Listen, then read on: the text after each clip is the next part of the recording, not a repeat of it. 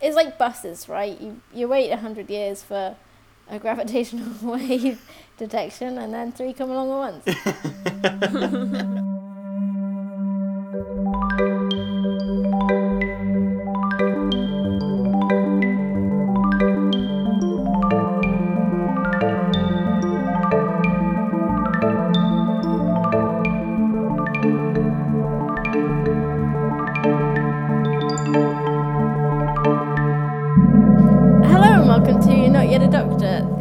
Podcast where we stretch time so that we can squeeze information into it.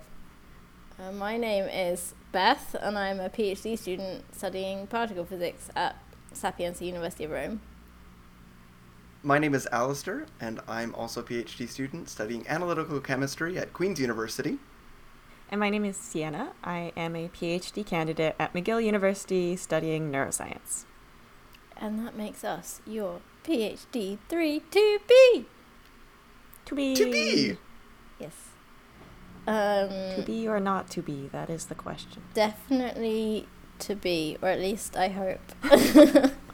We're all hoping.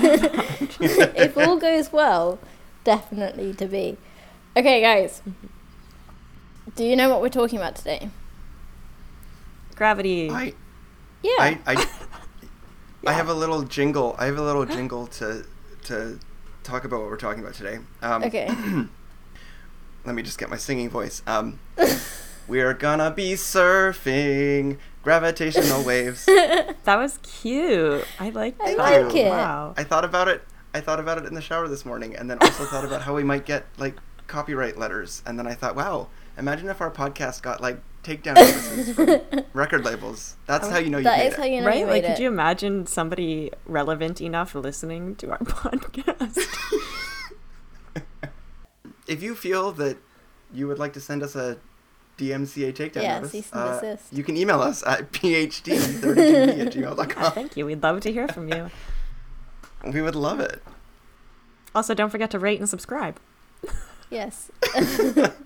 Do all of the things while you're listening to the dulcet tones of your PhD 3 to be talking about gravitational waves. So what do you guys know about gravitational waves? I'm going to start with you, Alistair. Okay, as I understand it, gravity is a fundamental force Good start. that causes people to stay on this spinning rock that is traveling very fast through our universe. Also a good start. And things that have a very, very, very large mass on the scale of planets have gravity or exert gravity. I'm not quite sure how gravity really plays into mass. I know there's equations and stuff, but yeah, there's equations and stuff. There's always equations and stuff in physics. And so gravitational waves are kind of like if you had a piece of nylon stretched over like a trampoline, or like a trampoline. Think of a trampoline, and you take a bowling ball and put it on the trampoline. Yeah. The trampoline like dips down into where the bowling ball is, and if you were to bounce that bowling ball, it would create kind of waves that go out on the trampoline. That's my thought of what gravitational waves are. Wow, I think that's a really good visual explanation, and I have nothing to add. I think it is a really good explanation. So, like, the classic... I'm sure there are problems with this. Like, I think I've read that there are issues with this analogy, but I don't know what they are, so I can't tell you. But it is a common analogy, and I think quite a nice one, to think about what space-time is. To think of it like Alistair's trampoline, or I would use maybe a bed sheet that's a bit less springy and therefore a bit like more easily deformed, I guess. And if you put something that's massive in the middle of that bed sheet or trampoline, then you're going to create a dip in it. That's the idea of what mass does. So it's interesting that you said that it works on very massive objects, Alistair. Would you like me to clarify? And that's not wrong. Okay. Gravity works on anything that has mass. However, it becomes relevant to humans, like we can perceive gravity when the mass is supermassive, like a planet. You're exactly right that it works on all objects of mass, and you're also right that we only perceive it on the scale of like planetary objects. The point is that gravity is a very weak force, and that is of concern to physicists because we haven't yet been able to unite it with the other three fundamental forces of nature. And those are? The weak and the strong. Yeah. And the electromagnetic. Yeah, points to Sienna. Wow. So those have all, like, we've already found some way of unifying those at certain energies, and that's all very complicated. I'm not going to talk about it. But gravity is sitting on its own, feeling all left out. Oh. Like, it's not going to be the main topic of what we're talking about today, but I think it will come up in one of the sections of the interview that I did. Speaking of which, now would be a good time to introduce the fact that to help me along today's journey of discovery, I interviewed a researcher, Dr. Pia Astone from INFN, the Italian National Institute of Nuclear Physics. Cool. And she works on LIGO and Virgo. Which are the two main gravitational wave experiments currently in operation on the Earth. And, well, I think I will just let her introduce herself. Do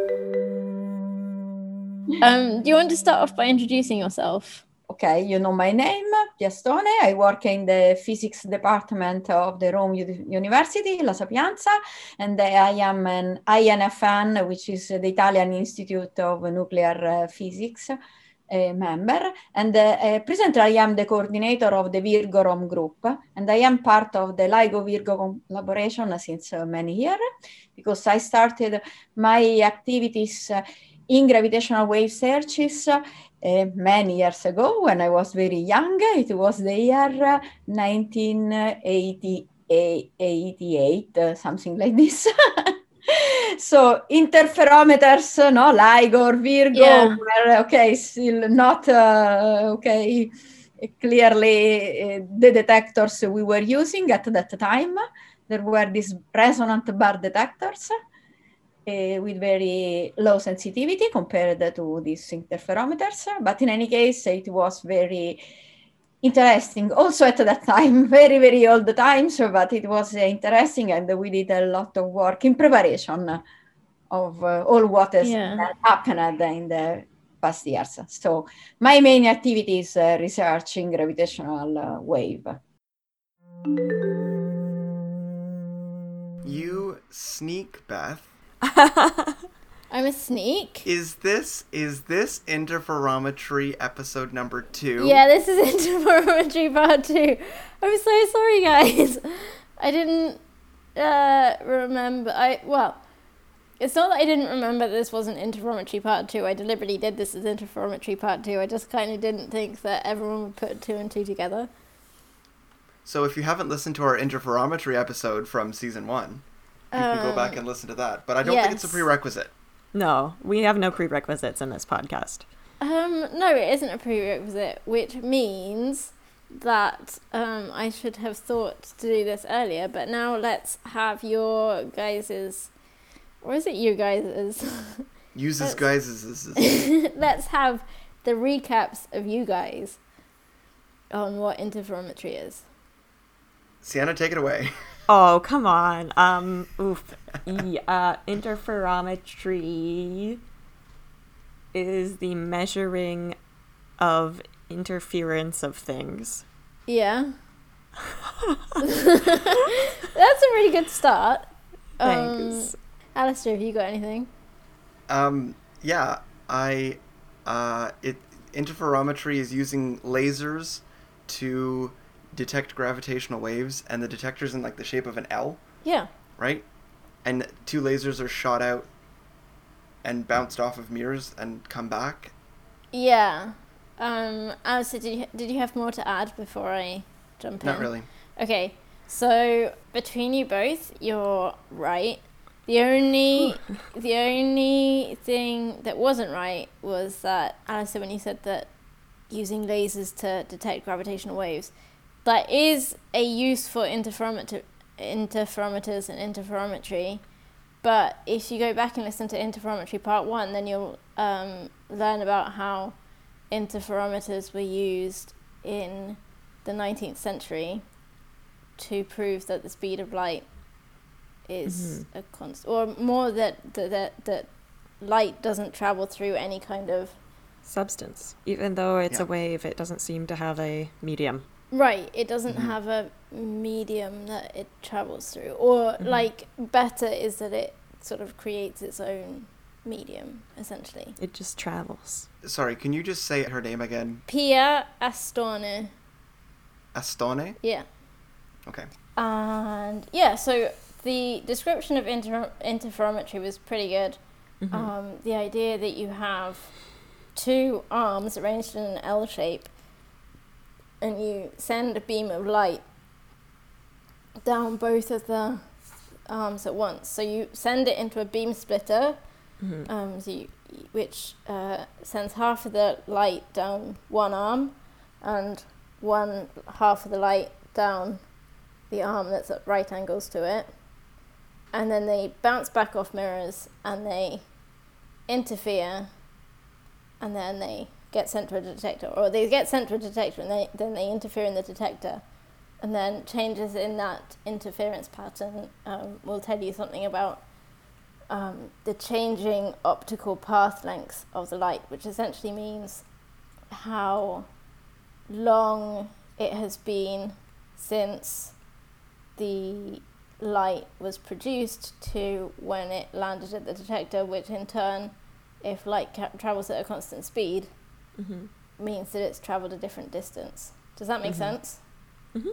Okay, good. So, before we get to the main part of my interview with Dr. Astone, I wanted to give a little bit of background to what gravitational waves are and how they came to be theorized, because you guys know that I love this stuff. Yeah. So we'll start in the future, and then we'll go back into the past. Well, we'll start in the past, but then go further back into the past. Okay. So in 2015, you guys probably heard about the discovery of gravitational waves, right? Probably.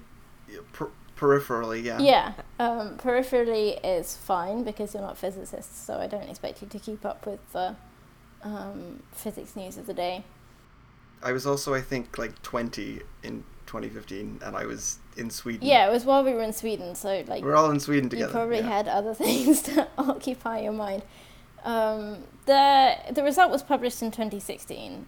So in preparation for this episode, I went back to read the discovery paper from the 2015 event, and they say until the Chapel Hill Conference in 1957, there was a significant debate about the physical reality of gravitational waves, which was something that I didn't know, because like what the science history that gets fed down to inexperts like me is that Einstein, among the many things that he theorized, were gravitational waves, and therefore they were sort of accepted as true.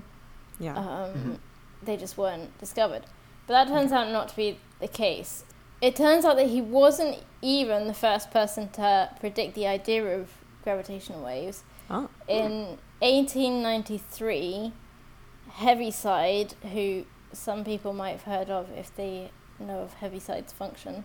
No. I wouldn't look into it. It's not very interesting. Okay. Cross that off my to-do list.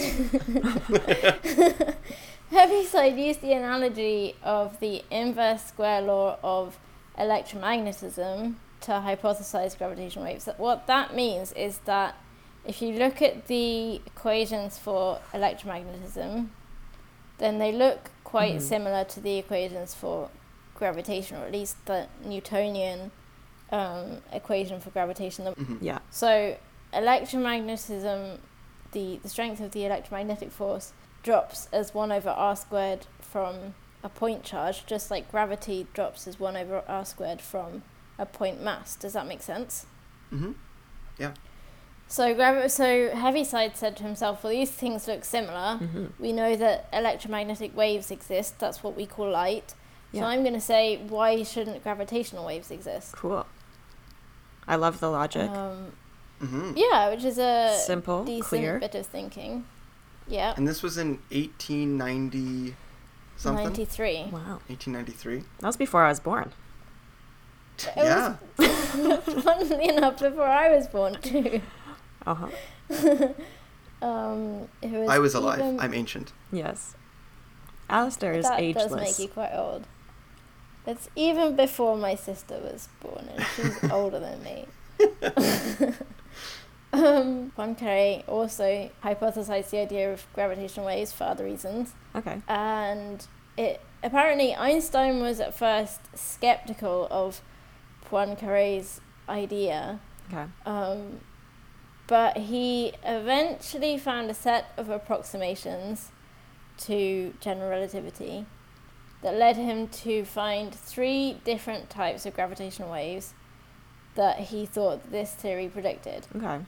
I think the reason I really wanted to point this out is that obviously we all know that Einstein was an intelligent human being and did a lot of groundbreaking work and is famous for doing that work, and rightly so. Yeah. But like the whole standing on the shoulders of giants thing, which I think was a Newtonian saying, not Einstein, but anyway. But like you couldn't have Einstein doing all of his incredible work if you hadn't had all of the other people that had come before him. That's what I'm trying to say. And even like at the same time as him, there were other people doing also very relevant, helpful work. Or like just before him, like overlapping times, I guess. Yeah, that's true. So Einstein was skeptical about gravitational waves first. Yeah. But then he did some maths. But then he did his own bit of maths. Yeah. Yep. Right, with general relativity. So general relativity is taking special relativity, which is talking about things going near the speed of light, and applying it to acceleration and deceleration. Basically, yeah. Okay. So back to Einstein. As I said, he found a set of approximations that led to 3 different types of gravitational waves, which were called longitudinal, transverse longitudinal, and transverse. Okay. So this was 1916 that he published this. Yeah. Then in 1922, Arthur Eddington showed that 2 of the types of gravitational waves were just artifacts of the coordinate system that Einstein had used. So they basically didn't really exist. Okay. The reason I'm bringing it up is because it's quite a funny anecdote. Apparently they could be made to propagate at any speed that you wanted, depending on how you chose the coordinate system. Mm-hmm. So he joked that they propagated at the speed of thought. Which I quite like. Anyway. That's good. So having dismissed 2 out of the 3 types, doubt was cast on the 3rd type, which apparently is the transverse type of gravitational waves. Interesting. Which would travel at the speed of light. But people continued to work on it, and progress was made until this famous 1957 conference that I mentioned. Okay.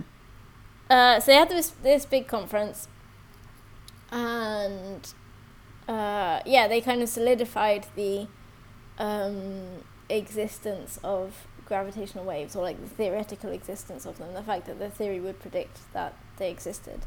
So in 1974, this system of pulsars was discovered, and over the next decade, measurements of the orbital period of the system showed that the 2 pulsars were getting closer together, Okay. which meant that they were losing energy.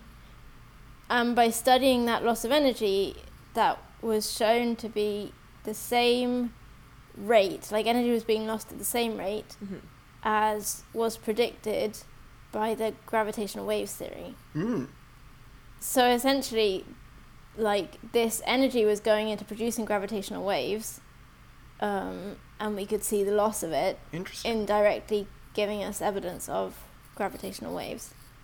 Cool. So by the 70s, so this effect was discovered over about a decade after this 1974 discovery. So in the 1970s, this was still at the early stages of thinking about, or at least having evidence for gravitational waves. It's only just over 10 years since this Chapel Hill conference where they decided that gravitational waves were really real and really interesting. But a guy called Joseph Weber decided to build some detectors, which Dr. Astone will tell us more about.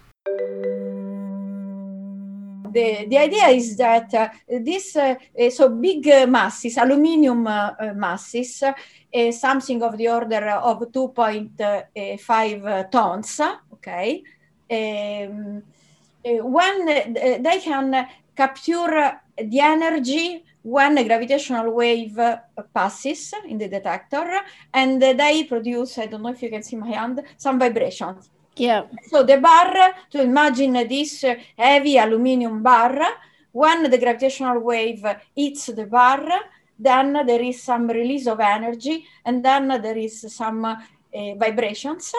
Mm-hmm. So there were clearly transducer attached to the bar.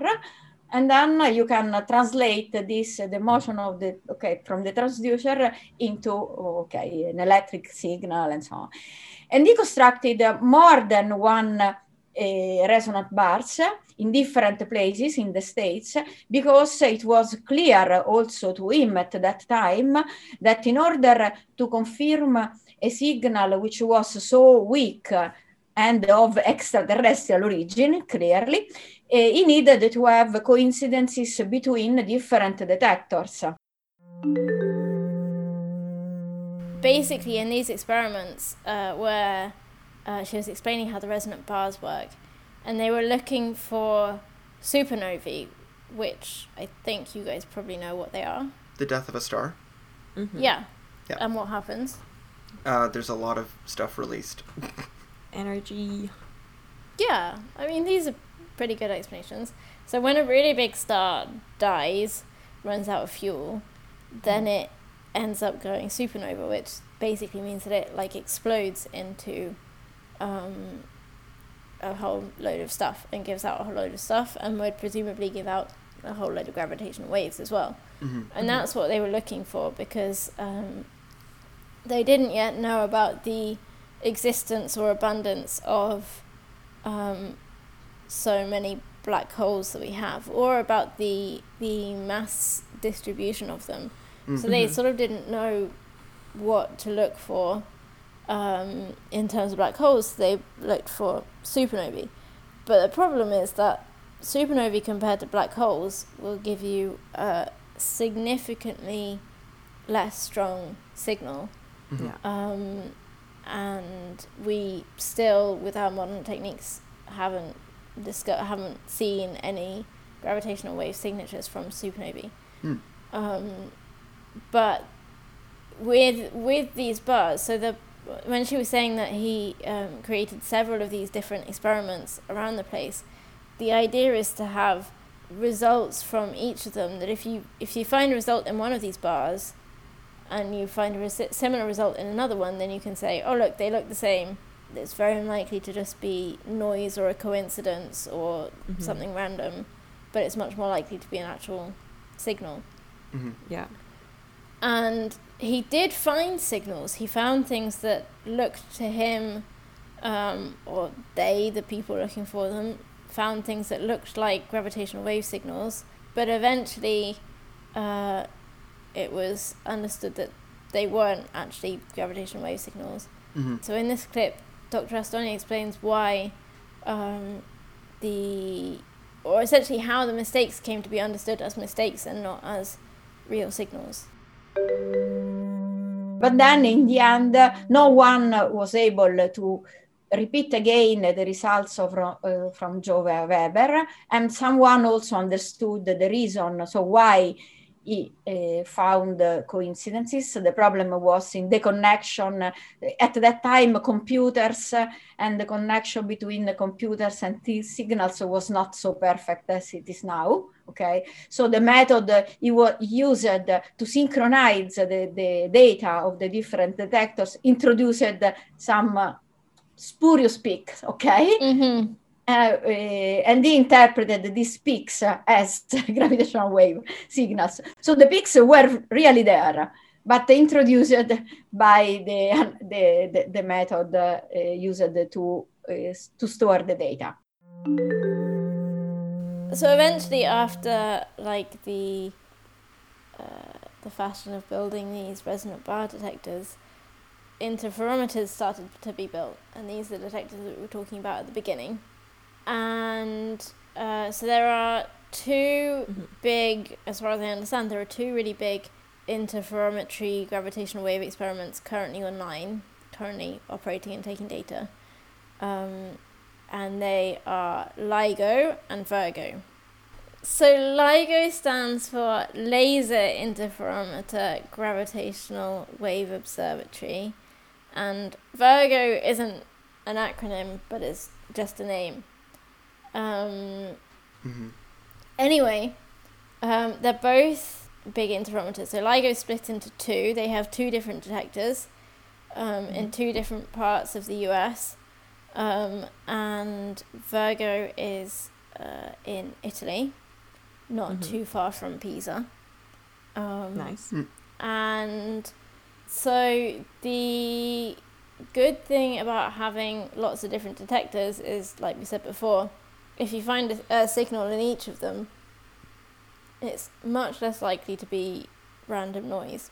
So I'm going to play you a clip about how Virgo came to be. With Adalberto Giazzotto and Alain Brier from France started to collaborate to construct Virgo. And so, okay, it took many years because, from the first, experiments from Ray Weiss and then of Adalberto Giazzotto to the first detection, almost 30, 40 years passed, because the first detection was in the year 2015. Virgo started the data taking in the first, preliminary configuration, but started the first data taking in the year 2003.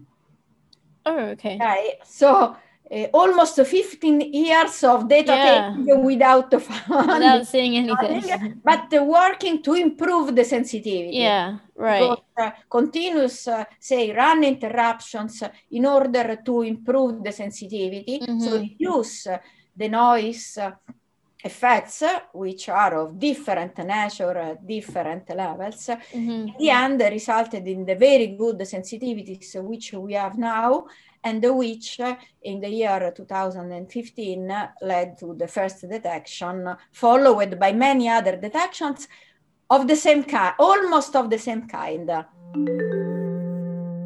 Wow. Cool. So you can get an idea of how long, just for Virgo to be not even created, not even built, but from starting to take data to the 2015 discovery, which Virgo wasn't even involved in. It just so happened that I think Virgo wasn't taking data at the time. Wait, so the 2015 discovery wasn't done? Was it confirmed with Virgo? No, the 2015 discovery was done with LIGO. And because LIGO has two detectors, they could confirm each other's signal. But since Virgo has also been able to detect them. Yeah, since then we've seen plenty of different gravitational wave signals. They've all come, and we'll get onto this in a bit, about the types of signals that we have been able to see and the types of signals that we haven't yet been able to see.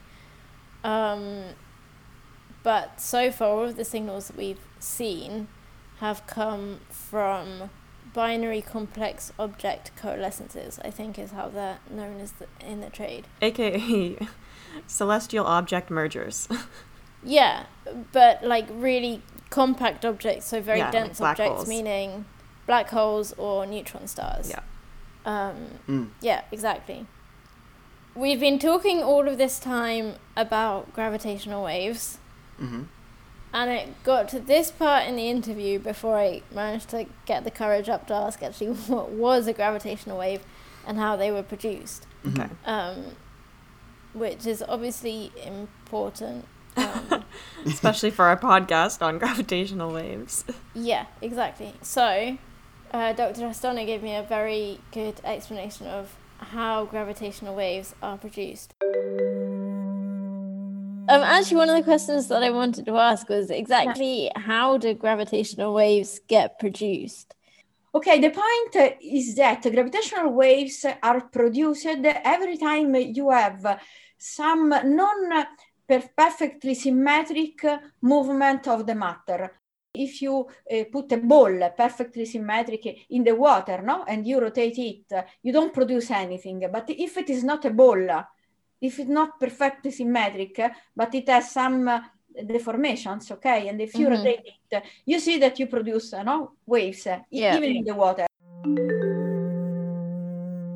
That's a great explanation.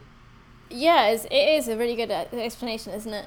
And it goes back a little bit to what you were saying right in the very beginning, Alistair, about the trampoline and stuff. Mm-hmm. But I think water's a much better medium to think about because it's waves.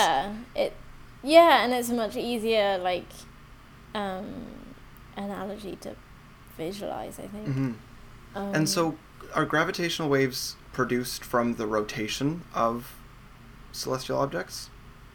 I think it's any anti-symmetrical movement. Yeah, actually, okay, that's what she said. Like any anti-symmetrical thing in motion. Yeah, exactly. Not anti-symmetrical, asymmetrical movement.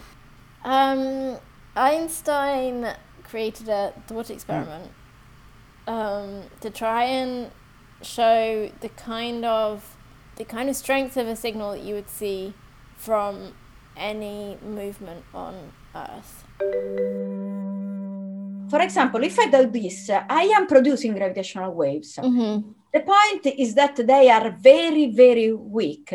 Just to give you an example, Einstein, before deciding, this is something which is not important, probably neglect it, did say a Gedanken experiment. So Einstein said, imagine a 1,000 kilos rotor. Okay, so if you make this big rotor rotate so fast to the maximum frequency before it is broken, you can produce gravitational waves which at a distance of 1 meter, so very close, the rotor, have an amplitude of a dimensional amplitude, so the deformation of 1 meter is 10 to the minus 35.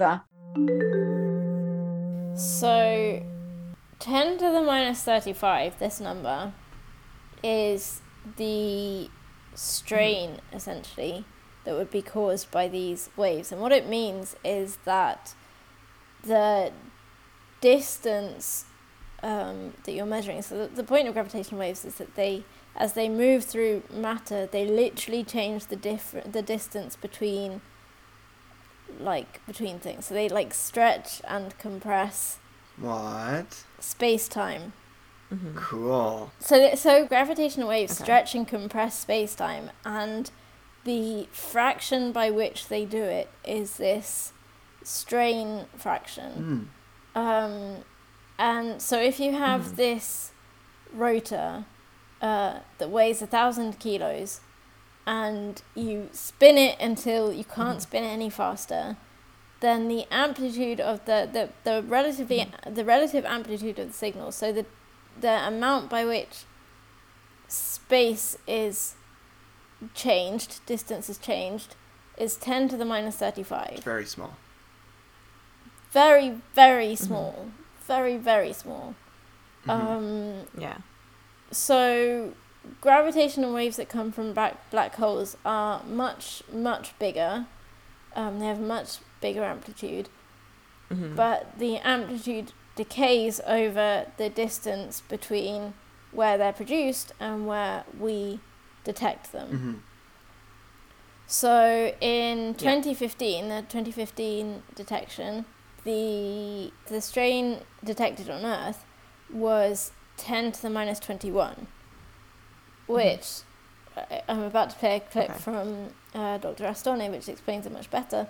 But like 10 to the minus 21 is still very, very small. Mm-hmm. Mm-hmm. But that's 14 orders of magnitude above 10 to the minus 35. Right, yeah. The reason why we use gravitational waves to study the universe is that in the universe you can have big masses, no? For example, the first black holes from which we have observed the gravitational waves, masses of the order of 50 solar masses colliding. Okay, so two masses of the order of 20, 30, 40, 50 solar masses orbiting, reaching a velocity which is of the order of half the velocity of the light, something like this. These are the numbers. Okay, when they merge, okay, they produce a gravitational wave which is so huge that even if the distance, for example, in that case, the distance was it was 1.5 million light years. Okay, so something billion. Sorry, something very far. The amplitude observed on Earth was 10 to the minus 21. Okay, so, and consider that the amplitude decreases with the distance. Okay, so after having traveling the distance, so the amplitude on Earth is 10 to the minus 21, which is small, but much larger than 10 to the minus 35, which is the maximum which you can do on Earth. So yeah, I guess like the 1,000 kilogram rotor zipping around super fast would be like the maximum you could produce on Earth. I don't know whether this is like a solid theoretical limit, or whether it's like essentially saying like good luck trying to find something that's gonna produce. Right, because what we observed in 2015 was kind of almost the ideal situation of these two supermassive things coming together and producing so many gravitational waves. Yeah. And it was very, very small observed on Earth. And so, I mean, it was larger than Einstein predicted, but like still quite small, 10 to the minus 21. And so like we'd have to basically be sitting right beside a black hole to see anything better, or a binary black hole system. And like it's not smaller than Einstein predicted, in the sense of like Einstein's 10 to the minus 35 was a different thought experiment, right? Mm-hmm. But no, you're absolutely right. Like to get a stronger signal, at least from this particular object, you'd have to go much closer to it. Like, It makes me think. I wonder what it would be like. I mean, it's happened light years in the past, right? But I wonder what it would be like to be near that black hole system when they merge. Because if gravitational waves stretch space-time, compress and stretch space-time, like, I'm just kind of thinking, when you go to the pool and they have the wave machine and you're like riding the waves and it's so much fun, what would it be like to go near that system and get stretched and squashed? Probably very fun, Alistair. It'd probably also be very fun. On par with the wave pool, like, for sure. Humans of the future, amusement parks of the future. You can go to the binary black hole system. Gravitational wave pool. The gravitational wave pool. I really wouldn't advise it, but if you want to create that, Alistair, doctor's not responsible for any squishing or stretching. Alistair, you can create it and go and test it if you want. So the 2015 discovery was very, very small, but was probably the best we'll get. Yeah, basically. And I wasn't able to sort of really dive into looking at all of the other discoveries that have been made since then, but we have seen a lot of different events of this nature. So like 50 or upwards or events of either black holes or neutron stars merging in these compact binary object coalescences. And I did talk to her, and we'll come on to it a bit later, about all of the engineering challenges that have gone into and continue to be important for the detection of these things.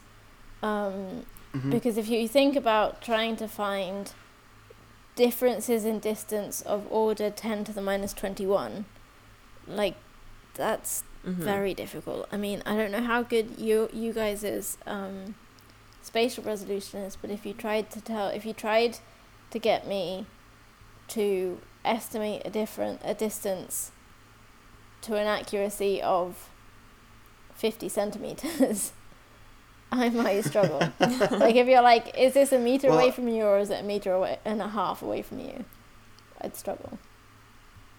Yeah, no, I think that's pretty impressive resolution. Yeah, I'm also quite bad with distance measuring too, but isn't like a human hair's width a few microns, and microns are like 10 to the minus 6. So we're talking like exactly small changes in. So far, everything that we have seen, all of the events that we've seen, have been from compact binary object coalescences. So the merging of these really, or certainly the combinations of very dense objects, and these are what are called transient signals, because if you consider the original 2015 detection, it was two black holes that were spiraling around each other, getting faster and faster and faster, and then eventually combining into one. And so that happens, I mean, it happens on the scale of I don't know how long, but certainly the bit that we could see happened on the scale of seconds. If you compare that, so Dr.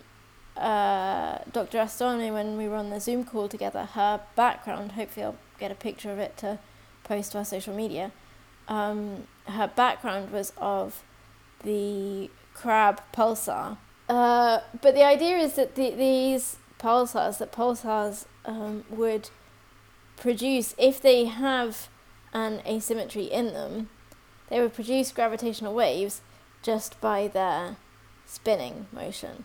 Pulsars are so compact that they become extremely smooth on the surface. So the gravitational forces are so strong that everything is being pulled in really evenly. So you don't have Everest on a pulsar, as far as I understand.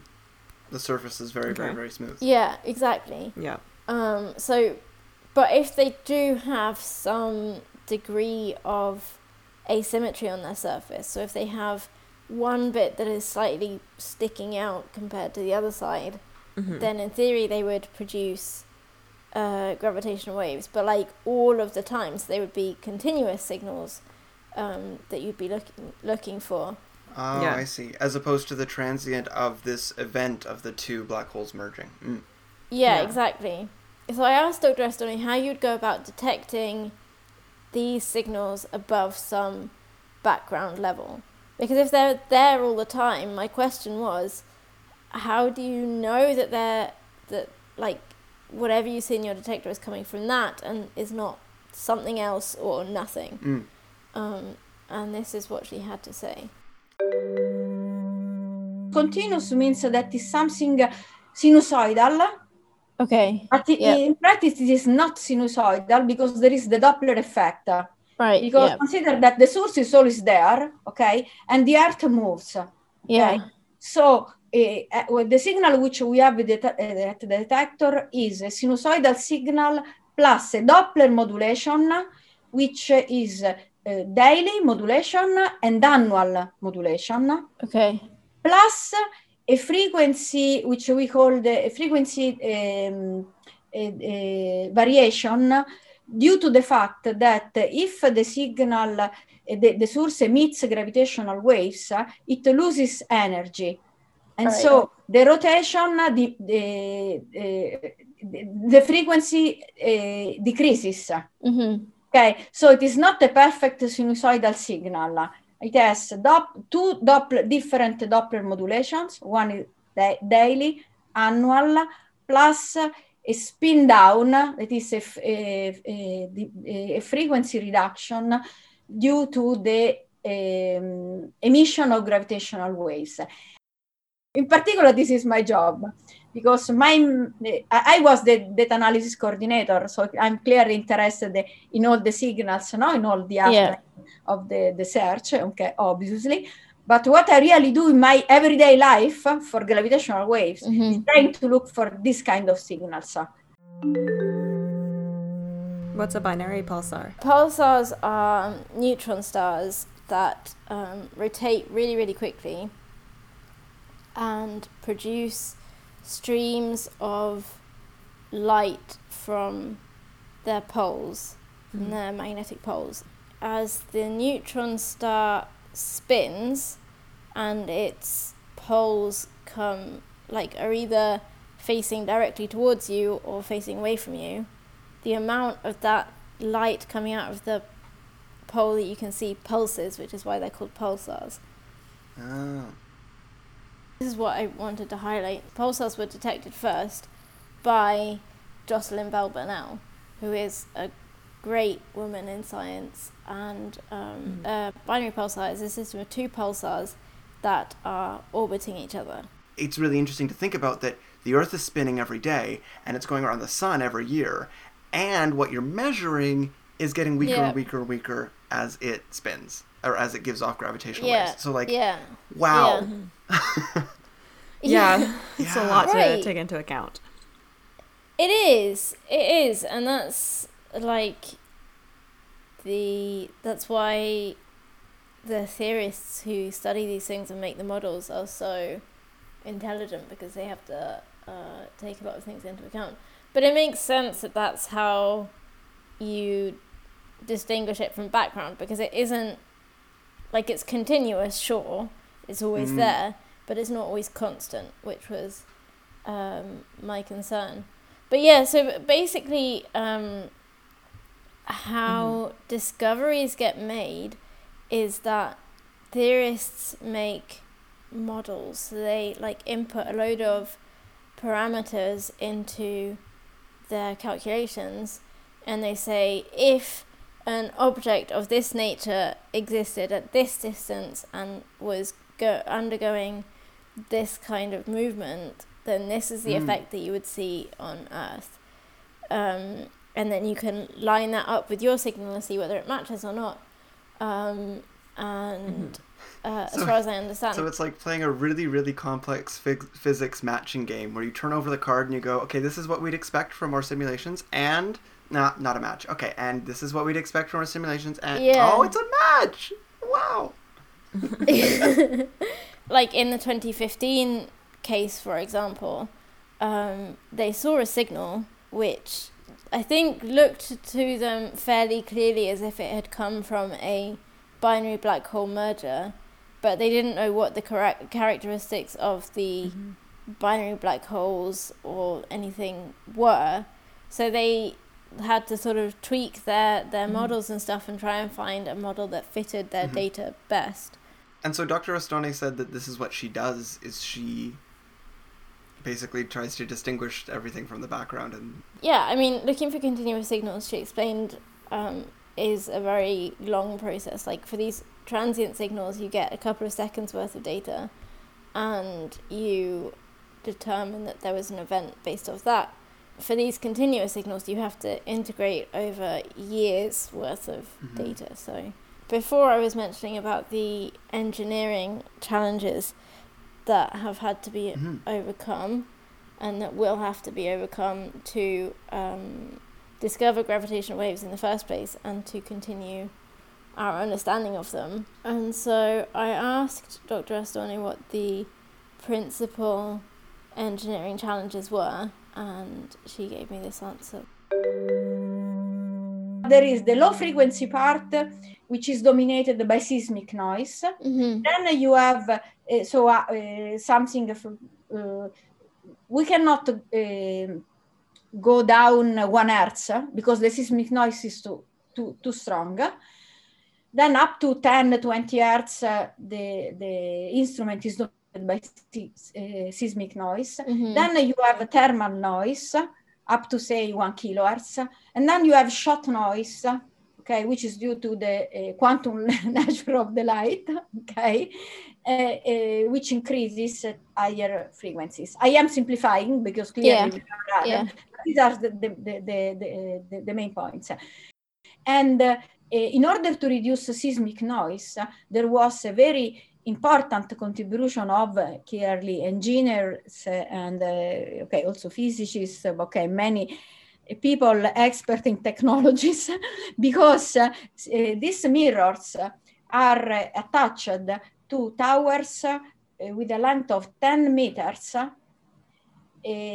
forming, say, an inverted pendulum, so that if the top, moves, because imagine that the top of this tower is clearly attached to something, so to the building. So if there is some movement of the earth, this moves. And you want that the mirror in the other is stay still.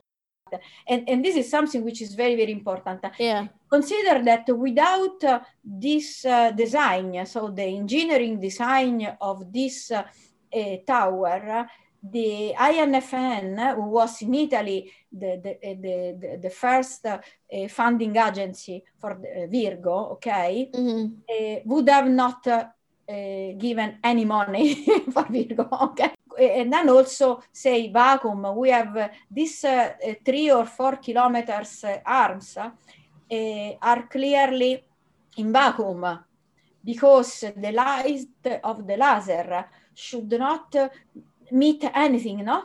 Because even if there is some dust inside, then this would move, no? The laser light by much more than the final 10 to the minus 21 or even less, which we want to measure. So there is a lot, of engineering. In fact,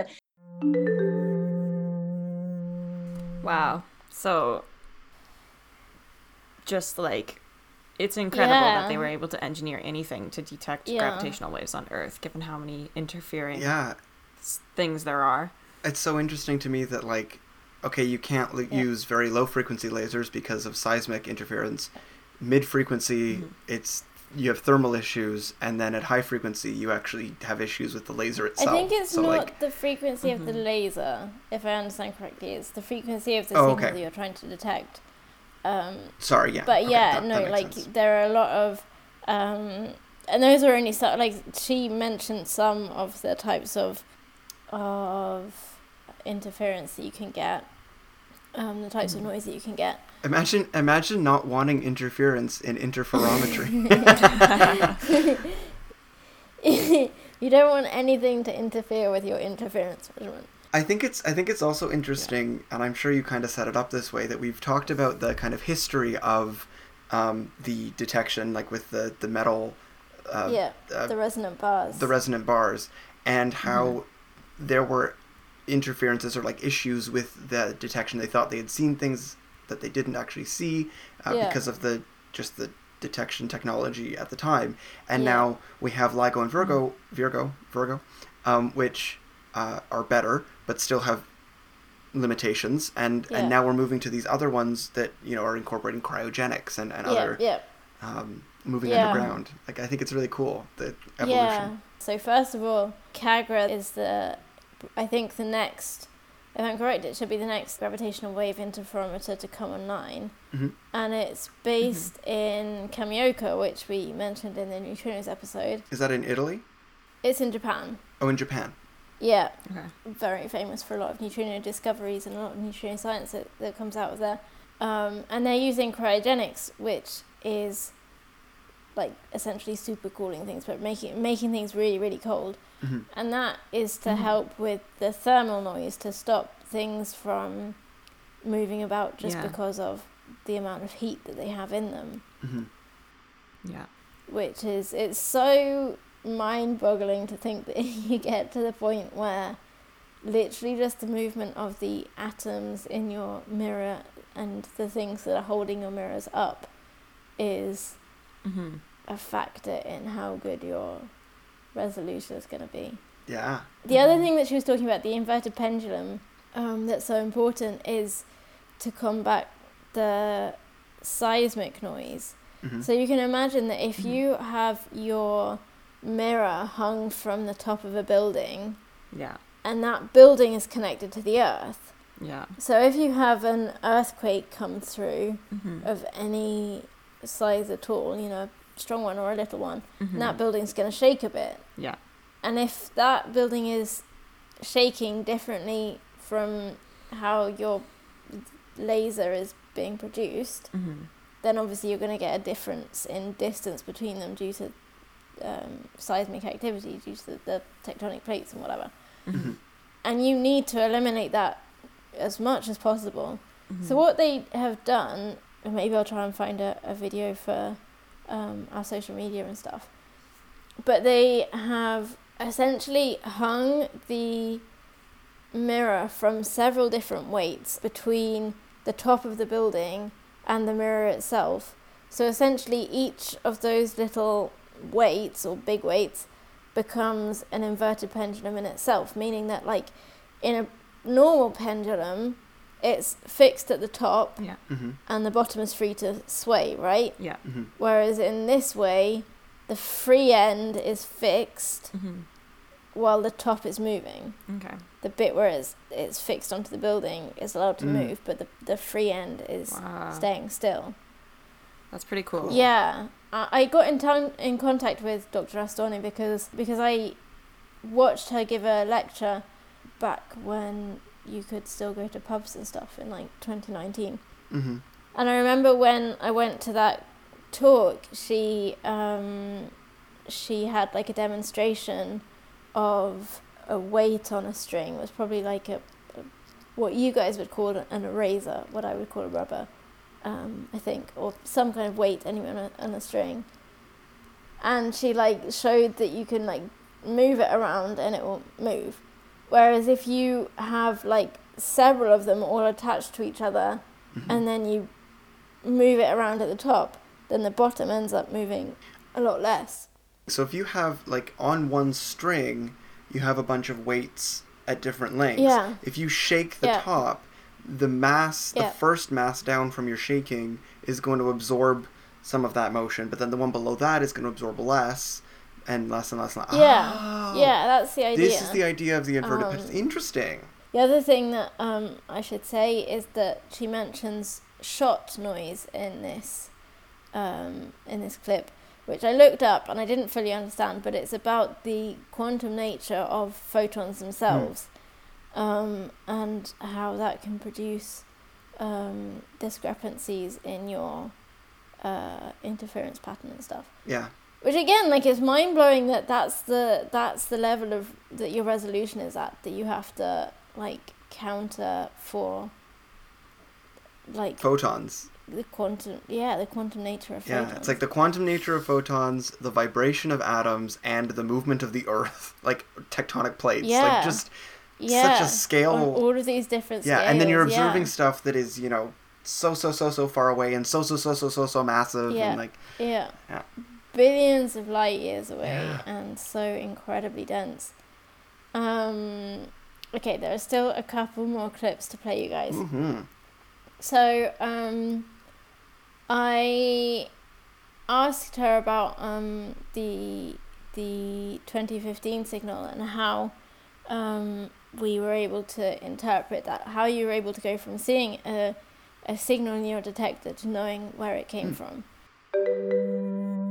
Let me say that for that particular signal, it was not so complicated because the signal has features which are modeled quite perfectly, in particular if they are black holes. because when the two do merge, okay, imagine this is the movement, and we know, by I don't mean myself because I am an experimental, okay, I'm not a theoretical. Okay, but people who do numerical relativity, for example, they are able to perfectly simulate the movement of these masses, and you can easily understand that they are like this, they lose energy, and so they come closer and closer and closer, and the frequency emitted, the frequency of the wave emitted, increases because they come closer, and increases with the law which is perfectly known. Okay, so we know exactly what it should happen, and the particular combination of the masses, which is called the chirp mass, which is a particular combination of mass of the two objects, defines perfectly the frequency variation. So by following the path of the frequency variations, you have an exact information on the chirp mass, which is a combination of the two. Then you know the final frequency, because in the end they merge. And by combining this information, you can also have the information on the total mass of the system. And the amplitude of the wave which you receive gives perfect information of the distance. In fact, these systems are also standard, can be used as standard candles. There is only some problem due to the fact that also the inclination of the orbit respect to the Earth reduces the amplitude which we measure. Okay, but from this exact, it's a perfect signature, and so the frequency variation gives you the exact information on the masses, but also more. For example, we were also able to confirm, clearly with some error in the sense, because any measure contains uncertainty, that give the gravity, if in case the graviton exists, because the graviton is not a concept of Einstein, in case it exists, so the mass is smaller than a very, very small value compatible with 0. Right. And so that the gravitational wave measured just with that, one signal, confirmed the traveled at the velocity of light. Because in case the graviton had some masses, there is a frequency variation in this movement with a given signature, which can even give you the information on the fact that the travel velocity was different than the velocity of light. Right. So in the case of these signals, even if you don't use general relativity, but just the model which comes from two bodies, orbiting and then colliding, just with this simple information, with simple model, you can measure the total mass, the chirp mass, and then the two masses, and from the amplitude you can measure the distance. So there were completely no problems. That's really neat that they can use kind of without using general relativity. They can predict or understand where the signals come from. It's amazing. Yeah, like all of the features of the signal relate to features of the producer of the signal. And it makes sense. It makes sense that would be the case, and it makes sense that would be how you would go about reconstructing the event that caused the signal. But it's so interesting to understand how they do it. Yeah, and in that clip she mentions the gravitron, which I think, if I understand it correctly, is a theoretical particle that carries gravity. Like, if you think about how a photon can be a particle or a wave, and is light, or like, is analogous to light. It is light, whatever. A gravitron is a particle that we haven't seen, but it's theoretical, and it would ride these gravitational waves in the way that light has waves, and gravity. Yeah. It's the analogy. I'm making the analogy between light and gravity. Yeah. With some very fun hand gestures. Yes. It's called a graviton, not a gravitron, but... Oh, right. A gravitron is the experiment thing, isn't it? Or I'm thinking of a synchrotron. I don't know what I'm thinking of. Yeah. A synchrotron is an experiment thing. Is a particle accelerator. Anyway. Yes, that is essentially what a graviton is or would be if it existed. And the important thing, the relationship between the mass and the speed of light that she was sort of taking for granted, is that according to Einstein's theory of special relativity, anything that is massless has to always travel at the speed of light. And anything that has mass can never travel at the speed of light. And so understanding that to within the experimental uncertainties, we have observed that gravitational waves travel at the speed of light, means that if a graviton exists and if gravitational waves are carried by this graviton or produced by it or have some relationship to it, then the graviton would have to have such small mass that we haven't been able to detect it. So it's, for all intents and purposes, at the moment, we can consider it to be zero. Yeah. Right. So the next clip is about the modelling process for the event that was observed in 2015. When we started the first run in September 2015 of our detectors, with the new improved sensitivity, at that time, the fact that black holes, stellar black holes, of masses of the order of 30 solar masses did exist, and also there were so many, was not known. So in our templates, we did not do the search for this kind of masses. So for the merger of two black holes of 30, 40, 50 solar masses. We were looking for smaller masses because from EM observations, it was clear that stellar black holes did have masses smaller than these values. So our analysis done with these templates, did not work because the masses which we were using were not the masses associated to the event. How then we were able, and why we were able to find the event so rapidly? Because we were also looking for supernova explosion. In that case, we don't know the model. So we run the so-called, say, unmodeled searches to look for the unknown, for something for which we don't have a model.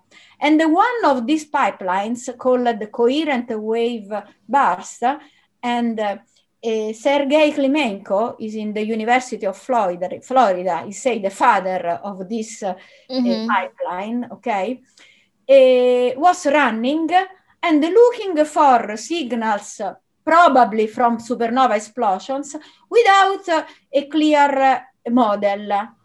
And they observed a signal with a frequency evolution compatible with the frequency evolution of the two compact objects, But then that frequency evolution did not match the right masses. And so we went back, applied the right templates with the right masses, and we saw the signal really clear.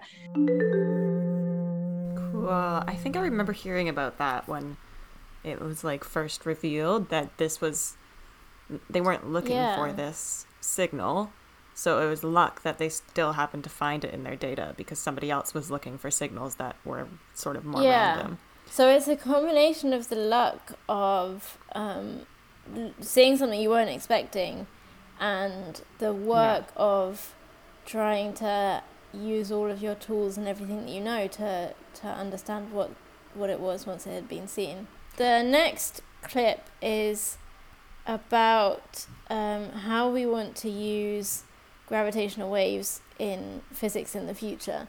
And this goes back to the multi-messenger astronomy stuff. And multi-messenger astronomy essentially is the idea that you can look at the same objects using various different tools and techniques. So we already obviously use light of many different wavelengths to look at the same objects. We look in optical, we look in infrared, we look in UV, we look in X-rays, all of these different things. And we get more information about an object by looking at it in different ways.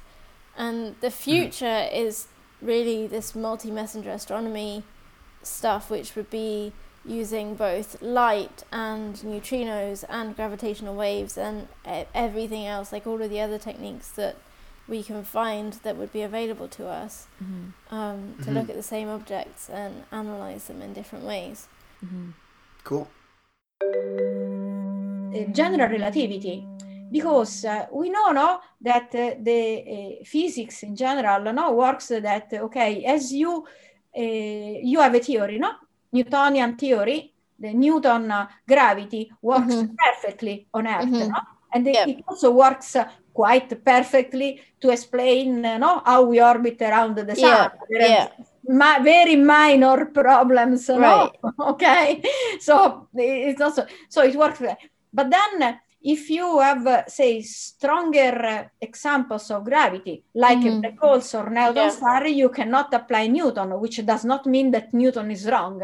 Simply the scale of validity of the Newtonian theory is limited, say, to our solar system, to some systems.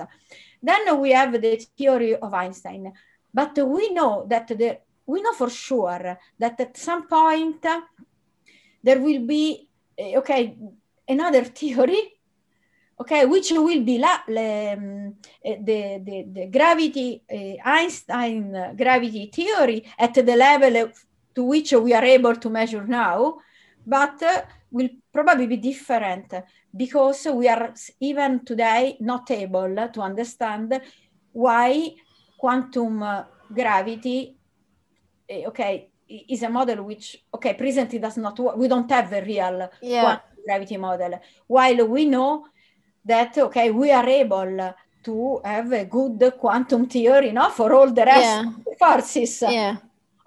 So at some point, there should be something where, I don't know, general relativity will need to change. And at that point, we will learn something more, which we probably don't know now. But it is sure, because I was saying before, that we are trying to measure the mass of the graviton, but this is not in the general relativity of Einstein. So even now we are trying to do something more. So we expect that probably at the level of inside the black hole, probably general relativity, as we conceive, will not work, which is which so we have astrophysics, we have cosmology, we have nuclear physics to test, dark matter, which is a very important item now, and we have in the end, we know that at the beginning all the forces were just one, so the fact that gravity is so different from all the other forces which we know is something which will need to be solved. Cool. Yeah, so she's talking in this clip about where gravitational waves will take us in the future. And she talks in the clip about replacing general relativity with the next theory of gravity. So yeah, I think that's a really important point as well that she raises about Newtonian physics not being wrong. It's just that it works at a different, like it's an approximation essentially, and it works really well for us on this planet. It works pretty well for most of the planets. But at some scales it stops working, and the same is presumably true with general relativity, that it's a big improvement on Newtonian physics, but it still leaves some unanswered questions. Yeah, and as I understand it, that's kind of what everyone's, all physicists are kind of working towards, is trying to find a unifying theory. And I mean, maybe there is none, but like being able to talk about particles and large bodies, I don't know, planets, particles and planets, and everything in between with one set of equations. Welcome to Not Yet a Doctor. We should have called our podcast Particles and Planets. I think that was one of the ideas. Yeah, or something like that. But yeah, physics is heading in that direction, even if what I work on isn't necessarily directly related. But it's all incremental steps towards it. Right, that's kind of the goal of science, isn't it? To try and understand everything all at once. So I wanted to talk to her. So, okay, the question I asked was what is going to come out of this research, essentially. And so we've had the fundamental physics answer to that question. And then she talked a bit about the technological advancements that come from studying fundamental science. And also, least but not last, the improvement in technology. Because when we do, and this applies, I think, to all, experiment, also to experiments at CERN, no? We know today that, for example, we are using particle collisions to these hadrons. To cancer, to cure the cancer. No, you know that there are hospitals in Italy, but also in the States, using these particle accelerators. Okay, also in the UK. The technology advancement produced by all these kind of experiments is important and will for sure have impacts in other fields, as also has happened with the experiments. I don't know if all people agree, but clearly I am here now and I work in this field because when I was 10 years old, or even smaller, there was the first landing to the moon, no? Yeah. I remember that in Italy it was night, and I was a walk, and I didn't watch the television, but directly the moon, because I wanted to see the sun. And I remember my mom, Pia, come! I don't want to see her. I want to look at the moon. Oh. And so but the technological it was something interesting, for all people, but if you study all the improvement that landing brought absolutely. to us, from the also reducing the dimensions of computers, the ability to communicate, from the moon to the earth, but I think it was really a big improvement, So something in which all the money spent a lot was not only in the end useful just to land to the moon, but also to push, the advancement in technology. I like that. So that's a really cute story. It's also like we're recording this on Sunday after on Thursday, right? There was the Perseverance landing, and it's not the same as the first time humans walked on the moon, but it's still really exciting every time you make such an achievement. And like thinking about the excitement that I felt watching Perseverance landing and like feeling how much that must be magnified to think of the first time humans walked on the moon. Totally. I remember I was watching the Perseverance landing in the lab as I was running my experiments, and I had it on and watching the stream, and it was so exciting. And quick to go back to what she was saying, we're curing cancer using particle accelerators. Okay, that's potentially another episode, which would be very applied physics. But yes, so we use proton beams in various different facilities as a sort of alternative to radiotherapy. Oh, cool. Interesting. Yeah, like in 2 words, the really good thing about proton beams as opposed to X-rays, which is what standard radiotherapy uses, is that protons will travel through a lot of matter and then without depositing very much energy at all, and then deposit all of their energy in a really small amount of space, like a few millimeters. Cool.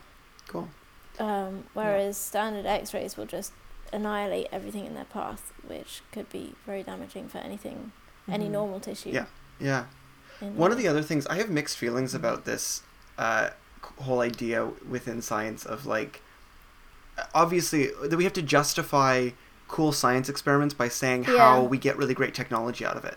Like how we have to justify the moon landing or looking at gravitational waves by saying, well, we get smaller computers and like cell phones that can fit in your pocket. And it's like, okay, but like, isn't it just cool science? Like, can't we just do cool science? And I think like, especially when you're writing grant applications and stuff, not that I've ever written a grant application, but like you often have to justify how this will lead into a commercial technology. It's like, why is there such a push to commercialize when you can just think about how it'll change our understanding of the universe and push humanity forward? I don't know. That's but I think the commercialization is just a bastardization of the fact that science we're doing should be benefiting humanity, right? Yeah, I guess. And especially science that we're publicly funding should be benefiting the public.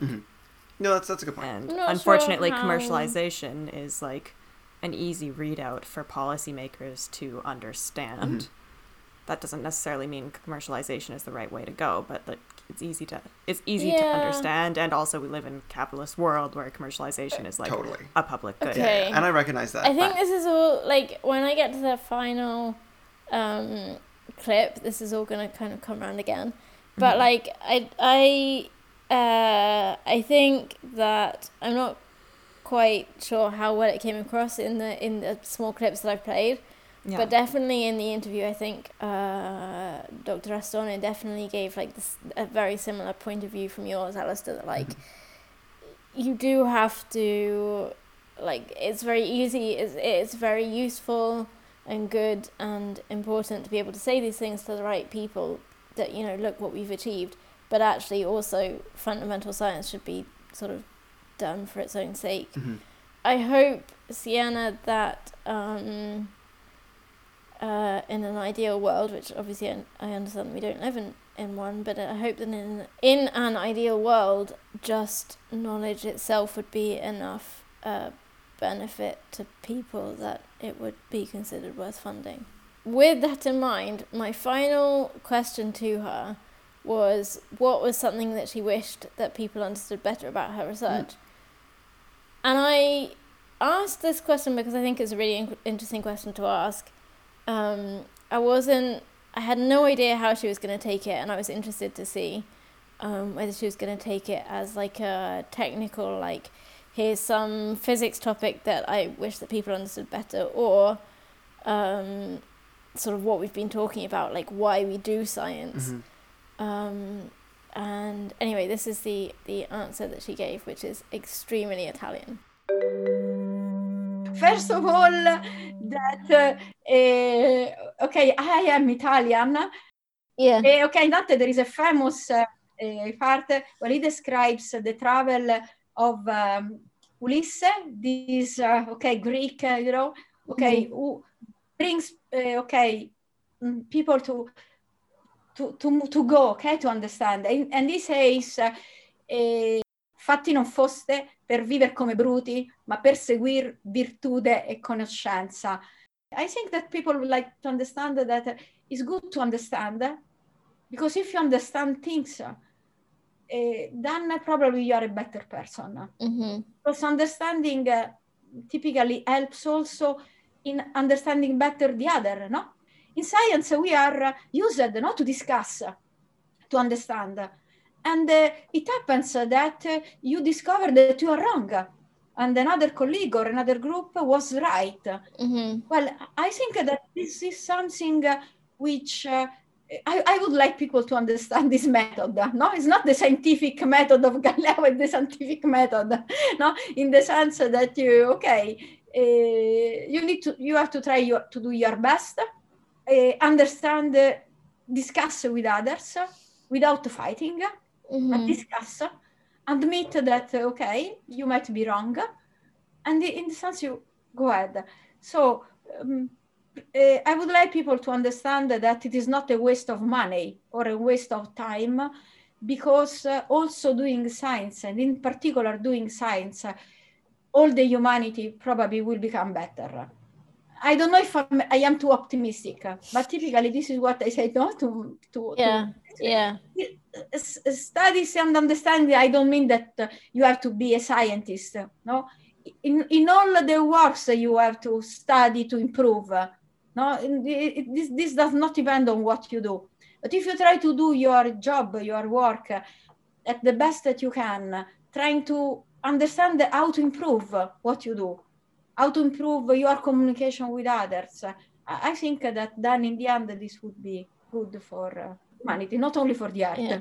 Because I am convinced that there are other guys we've never met. But they are. Okay. Yeah, surely. That's a great answer. That's sweet. Yeah. So to try and give some context, the quote that she quoted was from, I don't know if you guys have heard of Dante. Oh, yeah, of course. Dante's Inferno. yeah, exactly. Dante's Inferno, exactly. And it's this line, it goes, fatti non foste a viver come bruti, ma per seguir virtute e conoscenza. The point is that it translates essentially to, you weren't created to live like animals, to live like beasts, but to pursue virtue and understanding. And I don't know, I think it's a really nice way of thinking about academia in general. And I like that she said that, like, if you further your understanding, you kind of will understand others better too. Like, yeah, she took that in a really interesting direction. She did, didn't she? Yeah. Like, I think a lot of people would say, people misunderstand. Like, when I tell people I'm in chemistry, everyone goes, oh, like Breaking Bad. And I go, no, nothing like Breaking Bad. But she took it in a much more, like, philosophical and...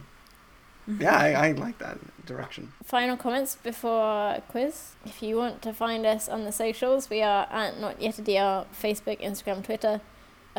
Email address phd32b@gmail.com. Let's blast through a quiz. Okay, alright. Buzzer sounds, please. Beep, beep. Nice. Just going with the classic Roadrunner today. Okay. Mine's... And that's me squishing and stretching as I feel gravitational waves. Beautiful. Thank you. Okay. All right. Question 1. What is a gravitational wave? Yes, I was It is produced by spinning large bodies in space and their asymmetry. The terror on your face. I think that's a reasonable half of an answer. Sienna, can you add anything?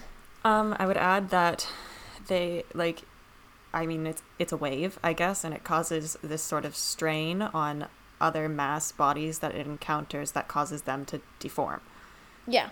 I think that's between the both of you. You get a full point. Okay, half points each. Off to a good start. Okay, in which year were the first gravitational waves detected? Beep, beep. Go, Sienna. Yes, 2015. Very good. That's another whole point. I paid attention. Okay. Even through internet troubles. Heaviside, before Einstein, hypothesized gravitational waves. What did he use the analogy of? Go, Alistair. He used the analogy of electromagnetism. Yeah, very good. Okay. Nice. You are even. Yeah, neck and neck. 1.5 points each. But Poincaré used the analogy of Lorentz equations. Oh, Blomerexium. I would just like to. But then Einstein went and found 3 waves from his relativistic equations. He theorized 3, but then 2 of them were found to be. Calm down, children. You get another point each. Are we just playing Who Can Summarize the Episode fast enough? I guess so. Okay, what's the last question, Beth? Okay, all right. A last official refereed question. So, of all of the things that gravitational waves could teach us about the universe, what are you most excited to see? Beep beep. Go, Sienna. I think it's most exciting to think about the possibility of a world where we discover the graviton, which carries the gravitational wave, because that really does create this sort of beautiful parallel between what we know about light, photons, and light waves, I guess. Yep. And then gravity. Okay, I like that answer. That's a very good answer. Go, Alistair. I can't wait to look at pretty pictures from space agencies of photos that are light, infrared, X-ray, gravitational ray, neutrino, like all these layered together, and just see how beautiful the universe is in all of its complexity. Aww. Also a very good answer, and I'm sorry guys, you both win. Yay! We both win again. We all win. The knowledge of science. Yes. So that is it for today. Thank you very much for listening. And thank you to Dr. Estone for... Thank you very much to Dr. Estone for her interview. Thanks also to Ellison, who wrote the fantastic music that you are presumably now listening to. As we fade out, I am Beth. I am Alistair. And I'm Sienna.